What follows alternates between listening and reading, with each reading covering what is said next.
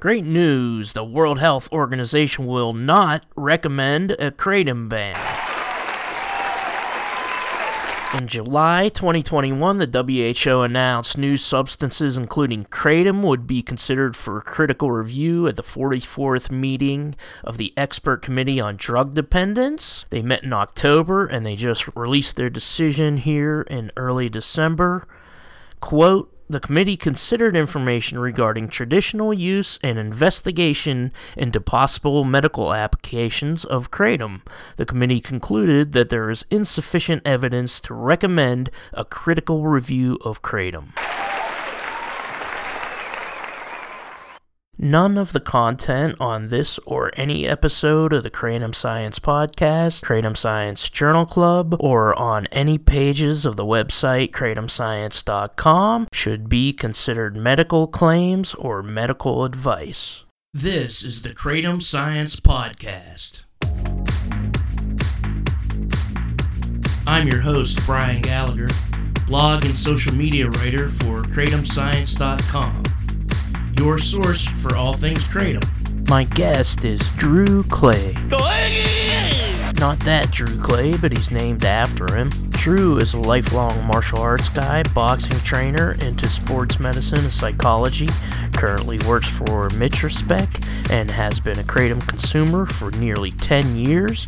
This is Drew Clay, and this is his kratom story. You live in Reno, Nevada now? Yes, sir. Yes, sir. Originally from Modesto, California. I've been in Reno for about 8 years or so now. Boxing trainer there? Is that what you do? Yeah, I was. I've done a little bit of everything as far as gyms go. I have managed some. I've trained at others. Just regular like weightlifting gyms to martial arts gyms, karate gyms, taekwondo, boxing gyms, kickboxing, but for about the last year or so, I've just been working with Mitrospec and just kind of doing training and martial arts and stuff as fun on the side. The owners and founders, their names are Sarah and Dan Pitta. They're husband and wife, and they founded it in 2015. And then back when I was an athlete my whole life, so I was always involved with stuff like that. And as I got more familiar with kratom and started advocating it more, they found me and sponsored me back in like 2016 or 2017. And then once I kind of put competing with sports and stuff on the back burner and started focusing more on this, they brought me on as the VP and the athlete coordinator. So I just basically handle all of social media, emails, things like that, and then I handle all of the athlete sponsorships that we do. Yeah, that's cool. I saw that there was Frank Mir. Oh yeah, absolutely. Yeah. He's a legend. He's been around since I was a young man when I first kind of got serious into mixed martial arts. It was mixed martial arts wasn't called that back in the day. It was kind of something that came about over time as the sport grew. But he was Brazilian Jiu-Jitsu black belt. He was a really young man when he first won the UFC championship. He's been through a lot, and he had some setbacks, we'll say, in his life that he ended up kind of dealing with things, the way that we all do. But he came across kratom and came across us. I want to say 4 or 5 years ago or so, and he's been one of the main sponsored athletes for a while. He's done so much to help us out, and he's just me as a kid growing up watching him, it's just it's surreal to get to work with really cool people like that, people that I've always looked up to. And he's one of the ones that knows how to put stuff out there and advertise, and he's not ashamed or afraid to let you know about his story. And you and I know in this realm that's important, and not everybody is willing to share the things that they've been through like that. So he's really helped the community and us out a lot. Did you get first into MMA or boxing? Just how did you get into all that? So I was first introduced to training martial arts when I was 4 years old. I grew up in a rough part of Modesto, so there was some childhood squabbles and stuff that led my parents to wanting to get me into something that would help me learn how to defend myself and help me just feel more comfortable and confident with myself. And they got me into karate and taekwondo around 4 years old. I started competing doing karate and taekwondo for up until about 10 years old. And then that's when I got a little bit more familiar with different disciplines like Brazilian jiu-jitsu. I had an uncle who was a wrestler, and I had another uncle who was a boxer. So they always kind of, tried to push me towards their favorite discipline. Yeah. And I've always not ashamed to admit that I've always wanted to be a Ninja Turtle ever since I was a kid. So that's played a big part in my ninja upbringing. But as I kind of developed into a young man in high school, I began working more with the mixing of all the disciplines instead of trying to just focus on one certain one. And that's kind of where my love and passion for it stemmed from. But as far as sports and like doing competitive things outside of school and stuff like that, I've been one of those kids who was always doing something, some kind of sport, some kind of after school athletic, physical activity type stuff. That was always kind of my outlet away from stuff like, regular life stuff happening, and you need a way to kind of cut out and get away from life stuff. It's always been, martial arts and sports, basketball, soccer, things like that. Did you ever fight professionally or do tournaments or anything like that? No, I've never done anything professionally. I've done what they call like exhibition fights. So, so a lot of people know them as smokers. Those were the things that I did as far as mixed martial arts and kickboxing. As far as karate and taekwondo, I did a lot of those tournaments growing up. I was kind of, on the smaller side. So competing a lot was important for me so that, the more you do something, the more you get comfortable with it. So on the karate taekwondo competitions, I did, I can't even remember a number on those. And then as far as mixed martial arts competition, it was nothing of any like relevance, just exhibition fights.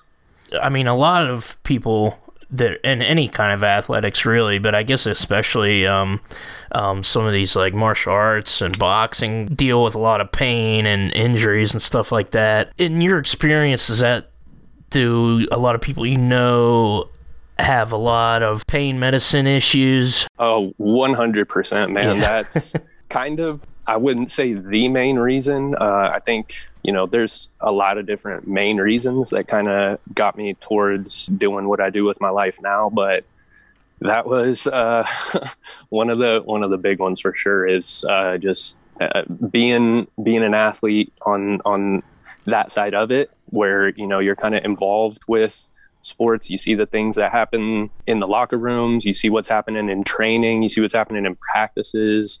A lot of the stuff that just sports watchers, like people who watch it for entertainment, aren't really aware of. Having a lot of that like insights kind of molded a different perspective on things for me as I was growing up. I was always into sports psychology, sports medicine. That's what I majored in college for a little bit. And it's one of those things that, the more that you delve into it, the more that you see that there's a lot of things like substance abuse.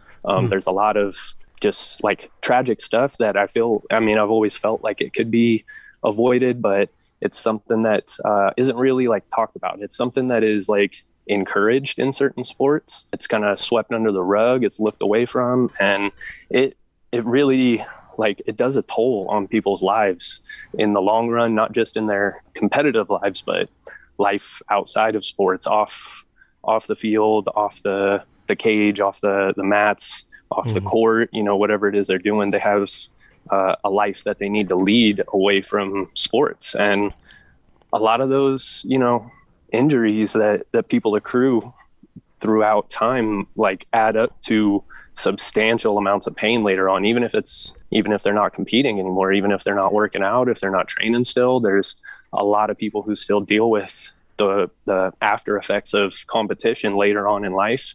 And that's where things like pills, alcohol, performance enhancing drugs, things like that are, you know, they're prevalent, and it does a lot more harm than good.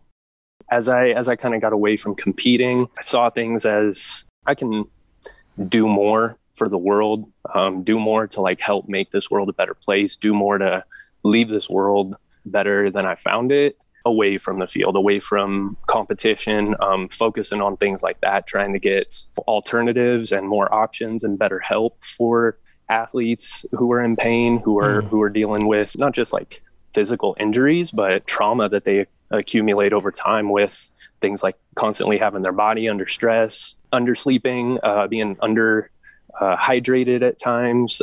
You know, a lot of things that add up over time can contribute to stress, trauma, anxiety, depression, sleeplessness, all the things that you want to do sports to help alleviate. You know, all the time of like, you know, fighters, and the ones that I've done the most research on as far as substance abuse have definitely been combat sports. So all different martial arts disciplines, mixed martial arts, and pro wrestling. I was a big pro wrestling fan growing up, and that's man, as much as it was an amazing thing to watch. You know, a lot of these guys, I'm sure growing up too, you knew there was at least one or two wrestlers that everybody looked up to. There was no way around it. Like people like Hulk Hogan, Macho Man, Randy Savage, Kurt Angle. Kurt Angle was a big one. He was, you know, an Olympic wrestler too. Pittsburgh native. Kind of transitioned from, yeah, buddy, there you go. And I read a lot of books on Kurt Angle growing up. I did a lot of, you know, even as far back as like junior high, I was always interested in the parts of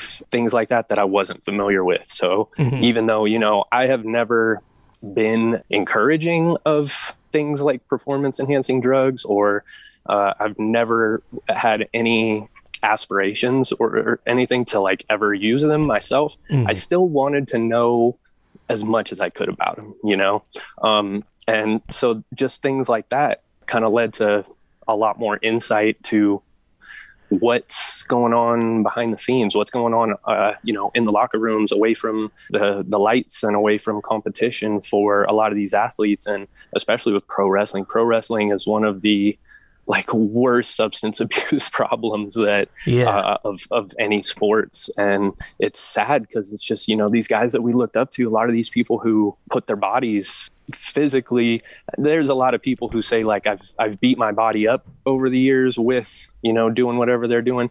Pro wrestlers and fighters, boxers, wrestlers, jiu-jitsu practitioners, they are literally beating their body up over the years, you know? So having to hear stories like Jake the Snake Roberts and Diamond Dallas Page, all of these guys that, you know, were encouraged to, you know, abuse substances in order to keep themselves going. I just, over time, it adds up, and I feel like a lot of it could be avoided if they just knew, you know, that there's options like DDP yoga. You know, I don't think anybody was encouraging the wrestlers to do yoga back in the 80s and 90s, really. You know, we actually have the DVD set here too. Nice. I gotta get back into it. I've seen some like testimonials and whatnot on them. I haven't been able to actually try that out myself. It's kind of like a cross between yoga and like football calisthenics, because I played football, so it's kind of like it's a lot of that, and then you do the diamond cutter, but you definitely feel it. You get to do the poses and stuff, hulk it out some move. feel free to update me on, you know, any findings, any feelings and thoughts that you have on it, because I'm always interested for sure. And I actually met him. We used to go, because my best friend's like a huge wrestling nerd. We used to go down to the Civic Arena in Pittsburgh and wait after the shows, after the matches, and we met Diamond Dallas Page one time. He was definitely the coolest person we met. Definitely. He's the nicest guy. And he was a bad guy. He was like a bad guy manager at the time, but yeah, he was definitely the coolest. So, did you have any of those injuries and stuff that you used any opioids or anything for? I'm just wondering kind of like how your path toward Kratom, or is that just something you studied in other athletes? Oh yeah. So I love telling the story of how I discovered Kratom, because so many people are surprised by it. So I absolutely accumulated my fair share of injuries over time. When I got to, I want to say 7th or 8th grade ish, was when the doctors first diagnosed me with scoliosis. They said that it was to a point where I think the degree at the time was like in the low 40s. They said that it was something that I was most likely born with and just didn't know that I had. So over time, it would just progressively get a little worse as I grew up. So I've always kind of dealt with back, neck pain to an extent. But then as far as sports were concerned, training, martial arts is always a little bit of damage going on. Like there's always, it's something that, you know, fighters don't really talk about a lot, because it's kind of detrimental to leading up to competition. Very rarely does anybody compete in stuff like that without some kind of injury going on, whether it's a new one or an old one. There's a lot of broken hands, broken foot bones, back, neck, shoulder, knees, hips, things like that, just over time kind of start to break down a little bit more and more. As far as like basketball, I got broken ankle, fractured fingers, things like that. With martial arts, I got broken ribs at one point. And you know, of course, the overall like damage that you take from just getting hit in the head for years and years on end. I did my best to wear headgear and protective gear, which I always encourage everybody to use. But growing up as a kid, you know, you feel like you're indestructible. There's a lot of like, it's the same feeling as wearing a helmet when you ride a bike. You know, you kind of only do it to please your parents, so your mom isn't getting mad at you. But it takes a toll. It takes a toll, whether you're getting hit with, you know, some headgear on, even thick like boxing headgear. If you take enough damage, take enough hits to it, it'll rattle you around a little bit. When I was in my senior year at high school, I was 17 years old. The thing that actually first got me introduced to opiates was a pretty bad car accident I was in. One day I was driving from Ceres back to my home in Turlock, and we had a tire blowout, and it was me and my sister. I was picking her up from church youth group in Ceres. The tire blew out, and we kind of skidded across the freeway into an embankment. And it was, I don't remember too much of it. I remember kind of what happened as the tire blew out, as we were, you know, crossing the freeway. But I'm not sure really what happened after that. I just remember waking up and we were in a ditch.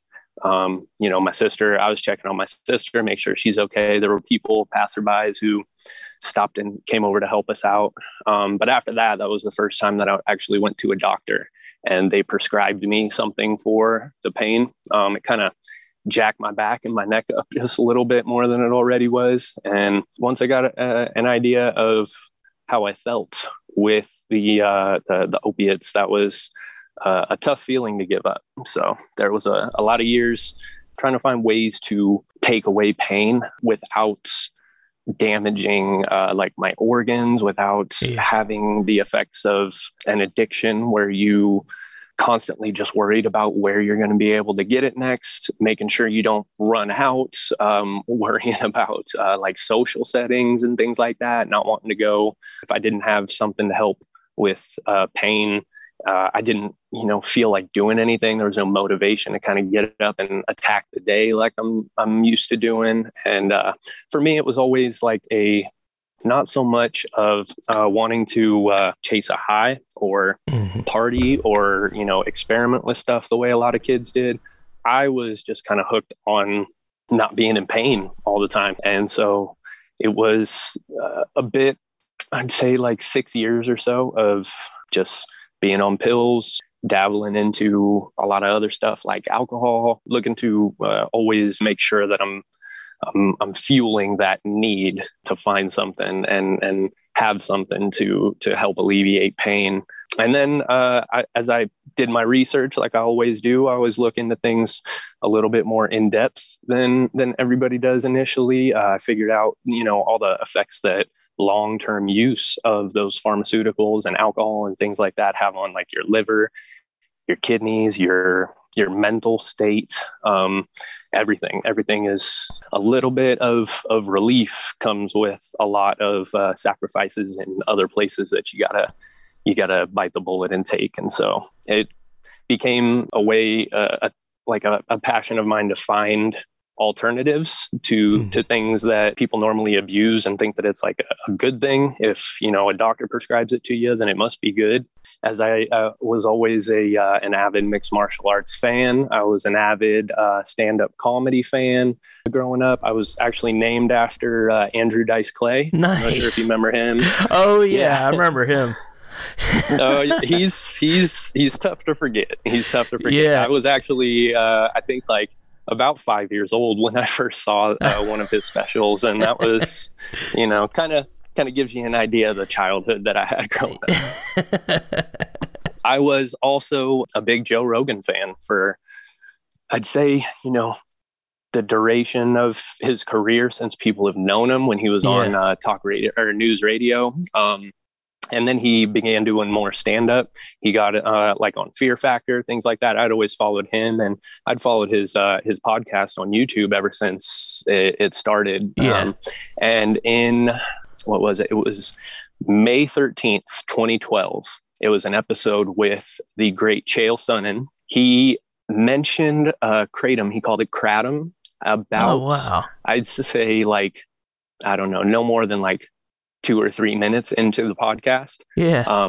And the way that they were speaking on same things that we kind of dabble in with pharmaceuticals, things that are considered drugs, things that are considered good because a doctor gives them to you, things that are considered legal and not legal, what is morally more viable options of things. And he mentioned Kratom. He mentioned that there was like a coffee shop, a drive-through coffee shop or something that sold Kratom, and people would line up around the block, and said you could tell that he didn't have as much information as we do now looking back on it, but he described it, the best way that he knew how, which was it's a painkiller and it's legal, and it's something that the government hasn't caught on to yet. So they don't tax it or, have clinics and stuff for it that people are required to go get stuff from. And that was 2012. Going on a decade ago. Yeah. That was my number one absolute very first time ever hearing the word Kratom or having any idea that it even existed. And so, and it came right at a time when I was desperately searching for any kind of alternatives, anything other than what I was doing, what I was like, the options that I was given at that time. And that was a godsend. If I ever meet him, I gotta thank him for that. Yeah, I can't believe it was that early that they mentioned that on Joe Rogan. That's pretty interesting. It's always, surprising when people hear that it came from that, given that, how big Joe Rogan's podcast is now.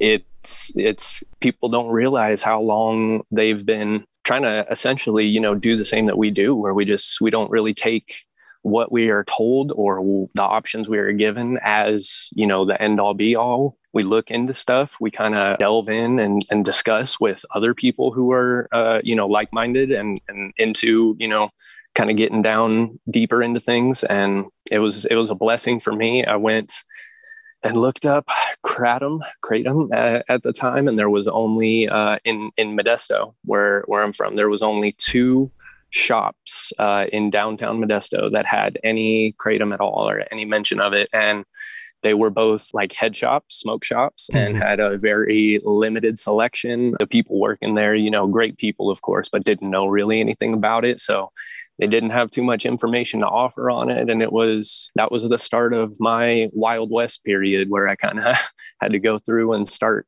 diving deeper into as much as I could find out about Kratom, do my diligence with it. And ever since then, I used it as an alternative. It's what helped me get off of pills, what helped me, give up doing anything else to help alleviate the chronic pain every day, and help do things like get rid of alcohol, quit smoking cigarettes. There's, a lot of people that I know use it as in place of coffee these days, kind of waking up and giving them a little energy. Like I said before, I got a lot of main reasons why I do stuff.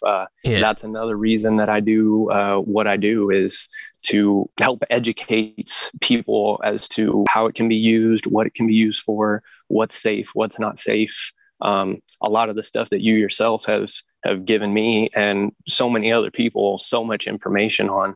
I tell people all the time, I got about 70% of my knowledge on Kratom from experience.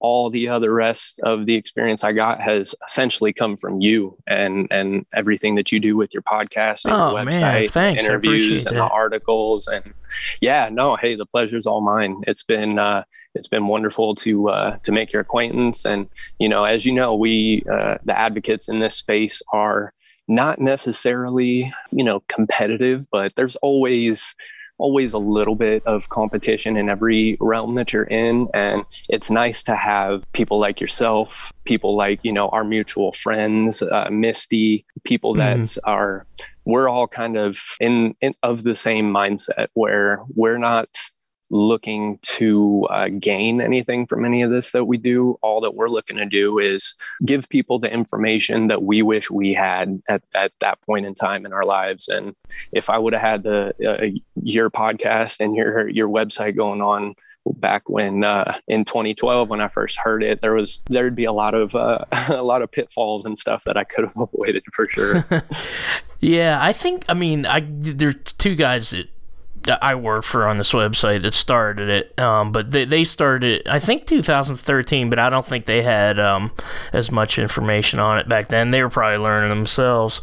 But yeah, 2012, that's coming up on 9 years that you've used Kratom, right? Is that right?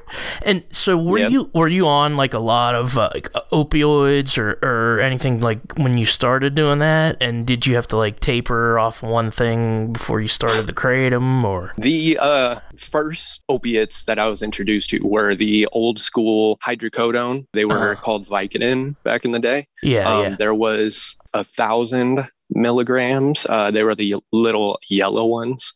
They were by far my favorite. I think back then they were on the strongest side of the opiates that they produced at that time. Over time, I got introduced to OxyContin, Percocet, pretty much any of the generic versions of any of those. The worst I would say that I did was the 80 milligram OxyContins. That was kind of in the time when those were exploding across the country and becoming a big problem for people my age and people, dealing with pain at that time. There was things going on like the OxyContin Express that we can learn about now, where doctors were essentially just taking money under the table in exchange for prescriptions. So things like that were not difficult to get. And so those were the main culprits that I was turning to for pain relief. Kind of had the same essential story where, you use it properly at first, and then it kind of stops working as well. So you start to get the dosage increased, and then eventually you just start increasing the dosage yourself without consulting the doctor. That snowball effect starts to take hold, where you start needing more and more.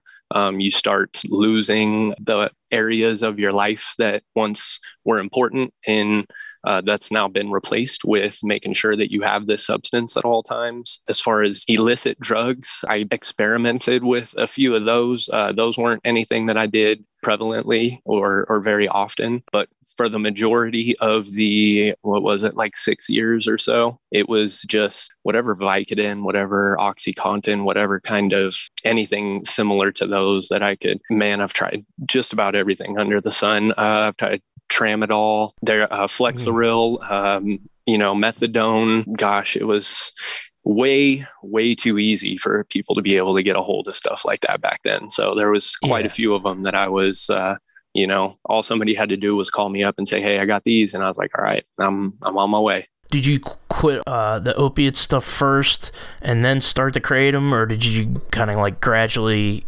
introduce that?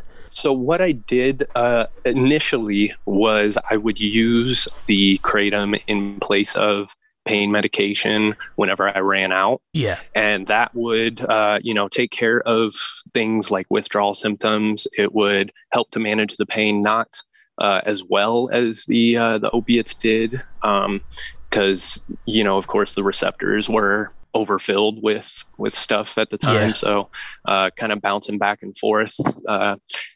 I wasn't really, I was kind of just doing trial by fire stuff. Yeah. So the first year or two was a little bit of a transition period where I had to figure out that in order to move from the opiates to just relying on Kratom, I had to figure a year or two where I had to kind of bump down the usage of the opiates and then bump up the usage of the Kratom. And I'd say about 1.5 years, 2 years in is when I realized that the more that I keep using the opiates, the less effective that the Kratom is going to be. So that's when I decided, okay, I'm gonna cut all of the opiates. I'm going to use the Kratom just to combat the withdrawals so that I could just, I would still be in some pain, still, have a little rough time moving around, but it wouldn't be as bad and I wouldn't be having to deal with any withdrawal symptoms. After, maybe a month or two, couple months of that, once my body and my receptors and everything started clearing out, that's when the Kratom started to become more effective. And that's when I was able to kind of work on a dosage plan or like a game plan for, instead of, having a certain amount of opiates to take at a certain time, this many times a day, I kind of come up with a protocol for myself using just Kratom. And at that time, it was a lot more difficult to get a hold of. So it took a lot of planning to make sure that I didn't run out, make sure that there wasn't going to be any hiccups in the protocol. But it was definitely a process, and it did take some tapering. And the longer off of the illicit drugs and alcohol and things like that, the more effective that Kratom will become in time. How do you take Kratom? Do you do a tea or do you do it in capsules or mix it with something else?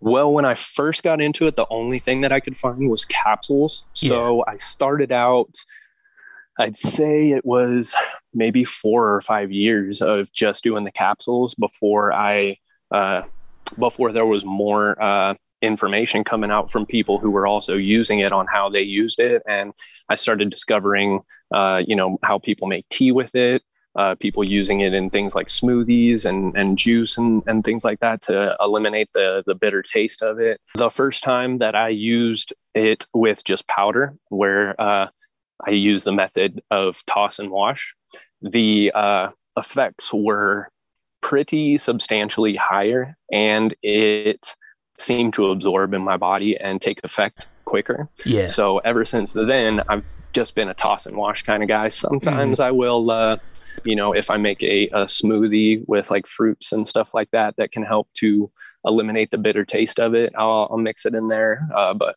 for the most part, I just toss and wash whenever I need to.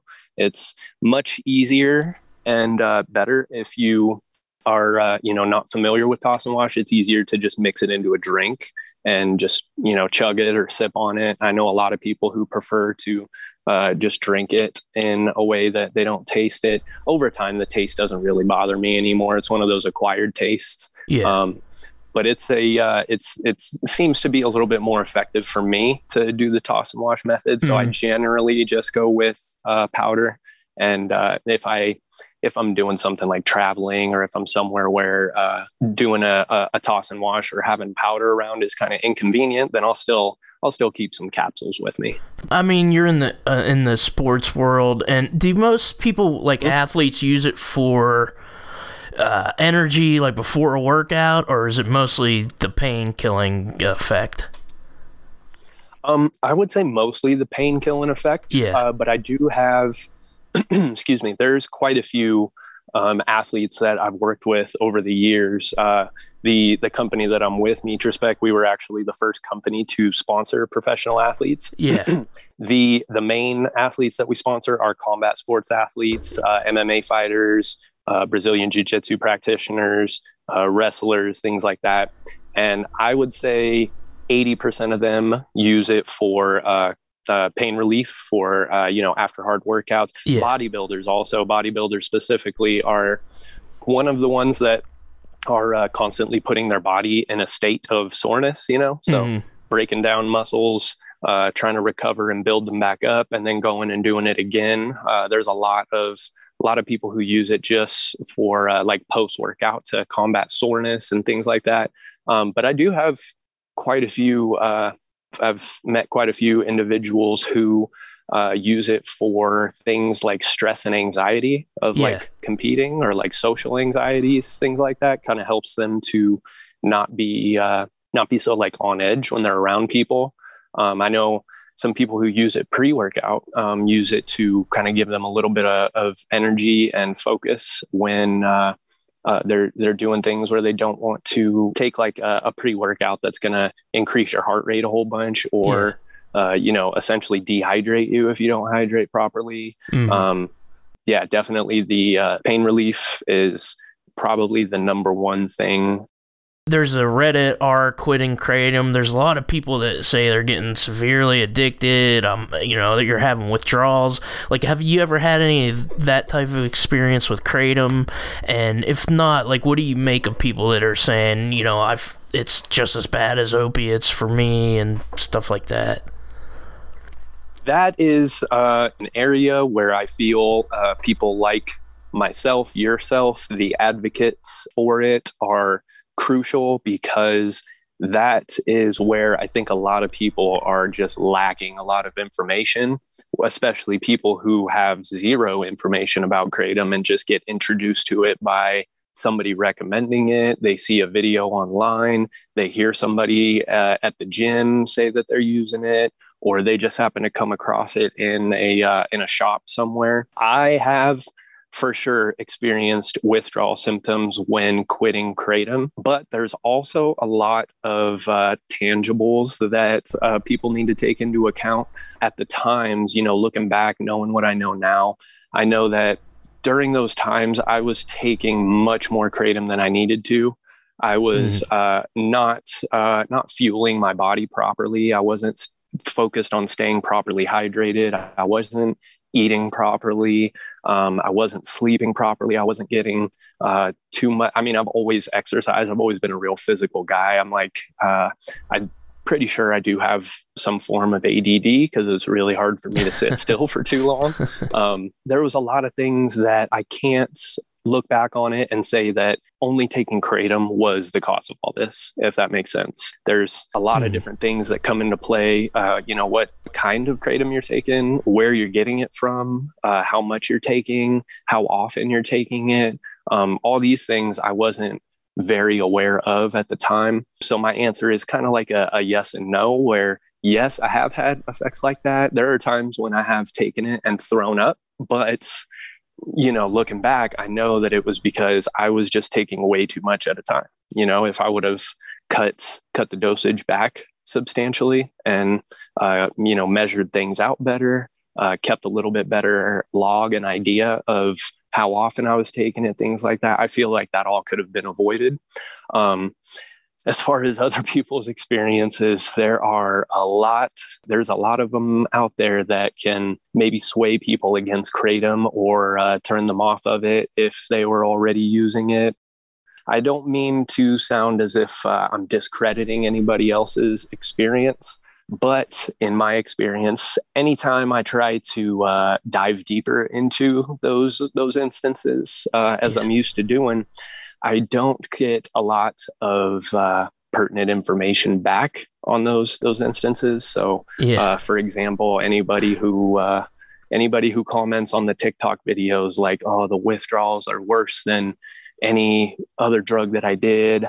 I had to go back to opiates just to get off of kratom," and things like that. Those are the people that I kind of sympathize with them. I empathize with them, but I don't just leave it like that at face value. I always try to ask them deeper questions like, well, how much were you taking?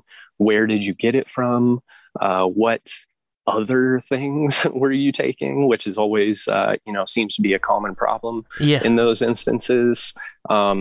But I don't just write off anybody's negative experiences, but I also am just like yourself. I'm the kind of guy who can't really just take things at face value. I need to kind of get a little bit more deeper into it to understand and to be able to make an accurate judgment and assumption on what actually happened and if kratom was to blame. The worst thing that I've ever experienced is the throwing up at times. That's only happened maybe once or twice in my life, and it was, knowing what I know now, like I said, it's obvious what the problem was. I was just, taking too much. I didn't have an idea of how much was a proper dosage or what each individual kind would do as far as effects generally.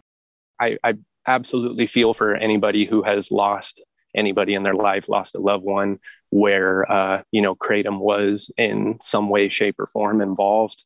Those ones are difficult to address the way that we address them, because not too many people are looking to answer any questions on losing a loved one and things like that. So we get stuck looking at things like autopsy reports online and just going off of people's firsthand words and statements about it. But I feel like if there was a lot more available information, a lot more like readily available, reliable places for people to get it back, in the day as there was now, I don't think that there would be as much of those negative experiences floating around. Yeah, and I wish, like, with a lot of the deaths where they have kratom, even, the coroner's telling the families, well, this is a kratom overdose, when you look at it closer and you find out it's multi-drug. But I it's always up in the air, because I wish I could get on here and have a whole podcast about how to avoid dying while you're taking kratom. I mean, number one, don't take any other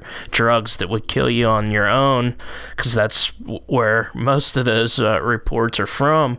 But 100%. But it's like these questions are unanswered, and after like reading Carl Hart's book, it happens with a lot of drugs too. Like, it's not necessarily always a drug overdose, just because a coroner who's either elected or even if he's qualified, he's under a deadline to determine cause of death. And maybe he has a couple other bodies to look at that day. It's like the harsh reality. But there's no like scientific method. We even know that if you have a heroin overdose, it's respiratory depression. But we don't know, other than taking so much that it becomes toxic, like a water toxicity, how kratom actually would kill somebody if it could. Absolutely. Yeah, and history of safe use. But you were talking about dosing, so like how much for you is like an average dose? Right now, I have always been of the mind of moderation with everything. Mm-hmm. So making sure that I keep not just things that I ingest, but everything in life in moderation. I think that's a real important thing for people to learn and to apply to their lives. Mm-hmm. Once I realized that this was something that I needed to make sure that I'm moderating properly, my dosages went down a lot, and it became much more effective for me. We hear a lot of people say in this community, less is more. And that really is very, very important information to have. The first maybe year or so, I was taking anywhere from 5 to 10 grams at a time. And that's wasn't, doing anything detrimental to me, but it was not something that was ideal or like smart to do every single day and multiple times a day. Over time, it just, adds up and you get, what we know as the wobbles. So as time has gone on, I have dialed my dosages down into smaller dosages and just broke it up more throughout the day. So for example, this morning when I wake up, I will do, I like to do blends. I like to do a white and a green daily. The first dose that I'll take when I first wake up will be maybe 2 or 3 grams. And then about, 30, 45 minutes to an hour after that one has digested, I will do another 2 grams. And that's pretty much all that I need for about half the day up until, 2:30, 3 o'clock or so, depending on what time I get up. But generally, that's how my dosages will go instead of taking, for example, like if I know that I operate best with 4 grams, I will do like 2 grams now, 2 grams in half an hour, 45 from now. Even, when you are kind of doing everything that you're supposed to be doing, there's a lot of, upkeep with your body that I think a lot of us take for granted and neglect, and just, being aware enough and being mindful enough to know that you need to stop drinking or, cut back on anything like that. Getting your blood work done, things like that. I just got my blood work done about a month or 2 ago also. And that's, keeping track of your body and keeping track of what's going on with it, getting checkups, getting blood work, getting tests and things like that done. That's important for anybody. But, once you have, something like Kratom worked into your routine, it becomes, even more important. Something that I always encourage people to do is if you're thinking about, trying to implement Kratom into your routine for whatever reason, definitely go make sure that you get an idea where you're at health-wise and what other changes that you need to do. Because a lot of times, people might have, chronic pain from things like inflammation, from just, eating terribly, eating nothing but processed foods and sugar and things like that. And just cutting sugar out of people's diets could help to reduce, inflammation and pain and things like that immensely without having to, resort to any other kind of substances and stuff. And that's, I always encourage people that same way. Make sure you take breaks, moderation. You don't want to constantly be at a point where you are fiending for something where you feel like you can't live your life without it. That's one of the wonderful things about Kratom for me is, at any point I take a break. I can go without it. If I, go somewhere where, like I said, it's going to be a little difficult to do a toss and wash right there in the middle of everything. I don't have to worry about, going into really bad withdrawals as I did with things like alcohol and opiates. And I don't have to worry about my pain coming back to excruciating levels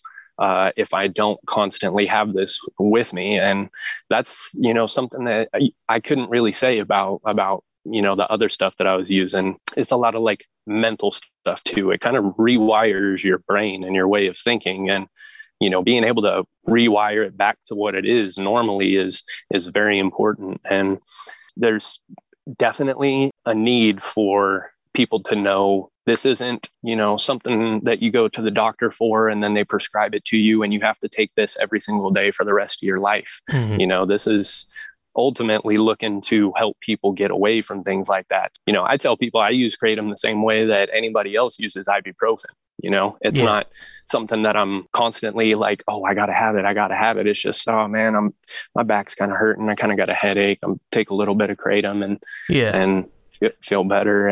And so I was just going to ask about, so you're in Nevada. Is there any legal issues going on with Kratom there? I know there's legal recreational marijuana, so...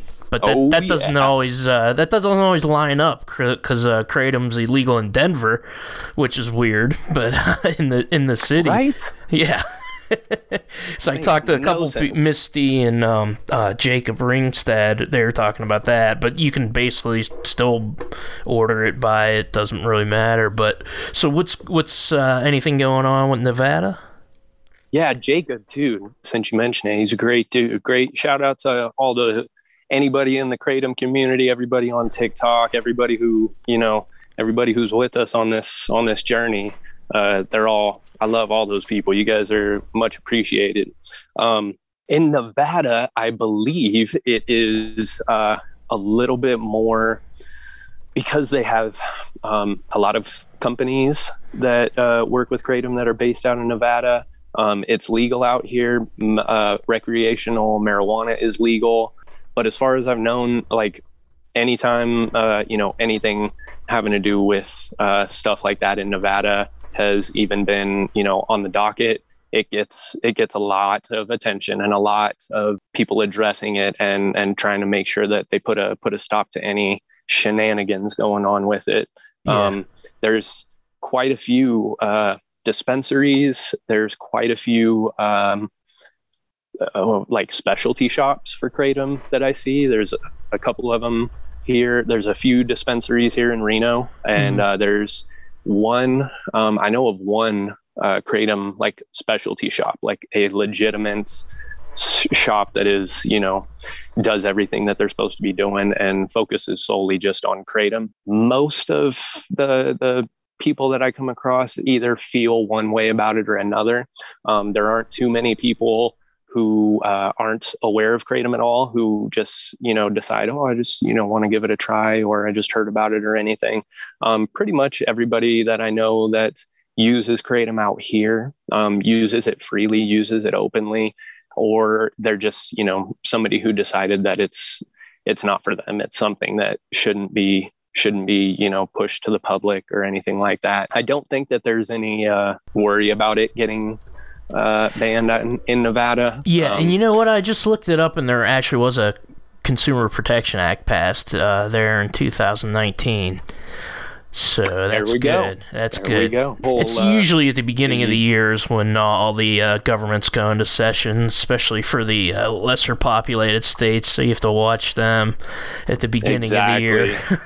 And everything going on with the WHO and the FDA overseas and stuff now, I think that's kind of got big a lot of people's attention. Yep. Hey, that's what we're here for, man. trying to fight the good fight. Yeah.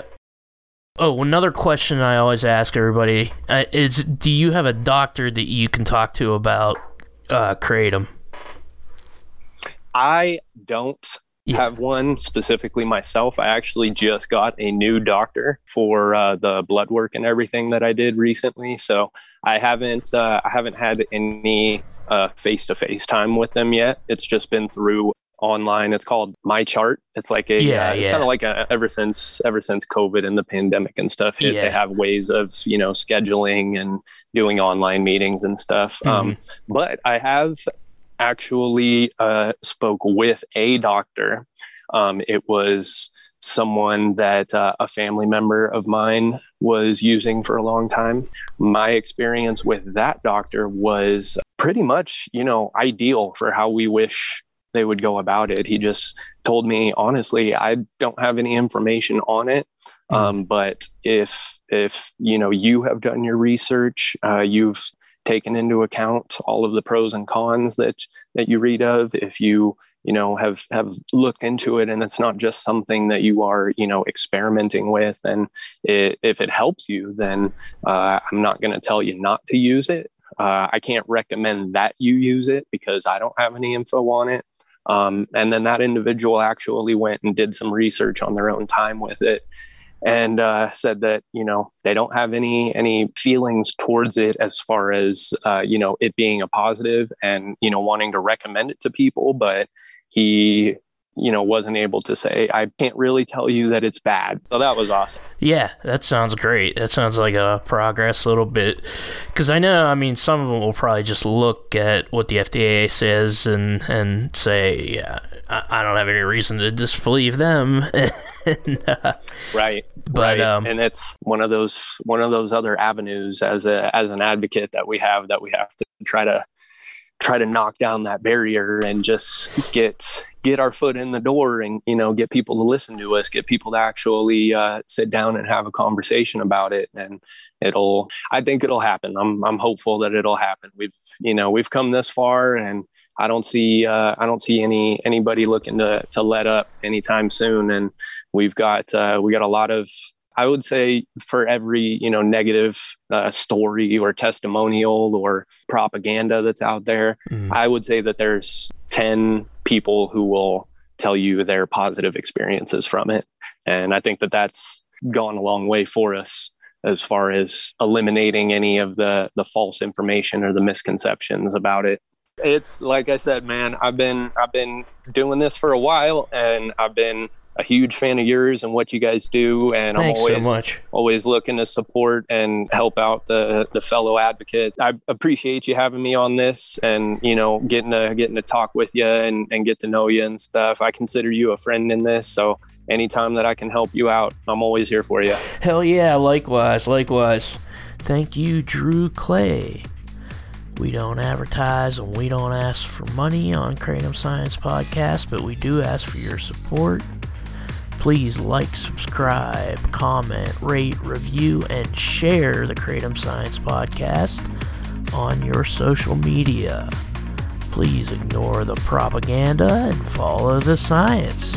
The music is Risey. The song is called Memories of Thailand. The Kratom Science Podcast is written and produced by me, Brian Gallagher, for KratomScience.com. Take care.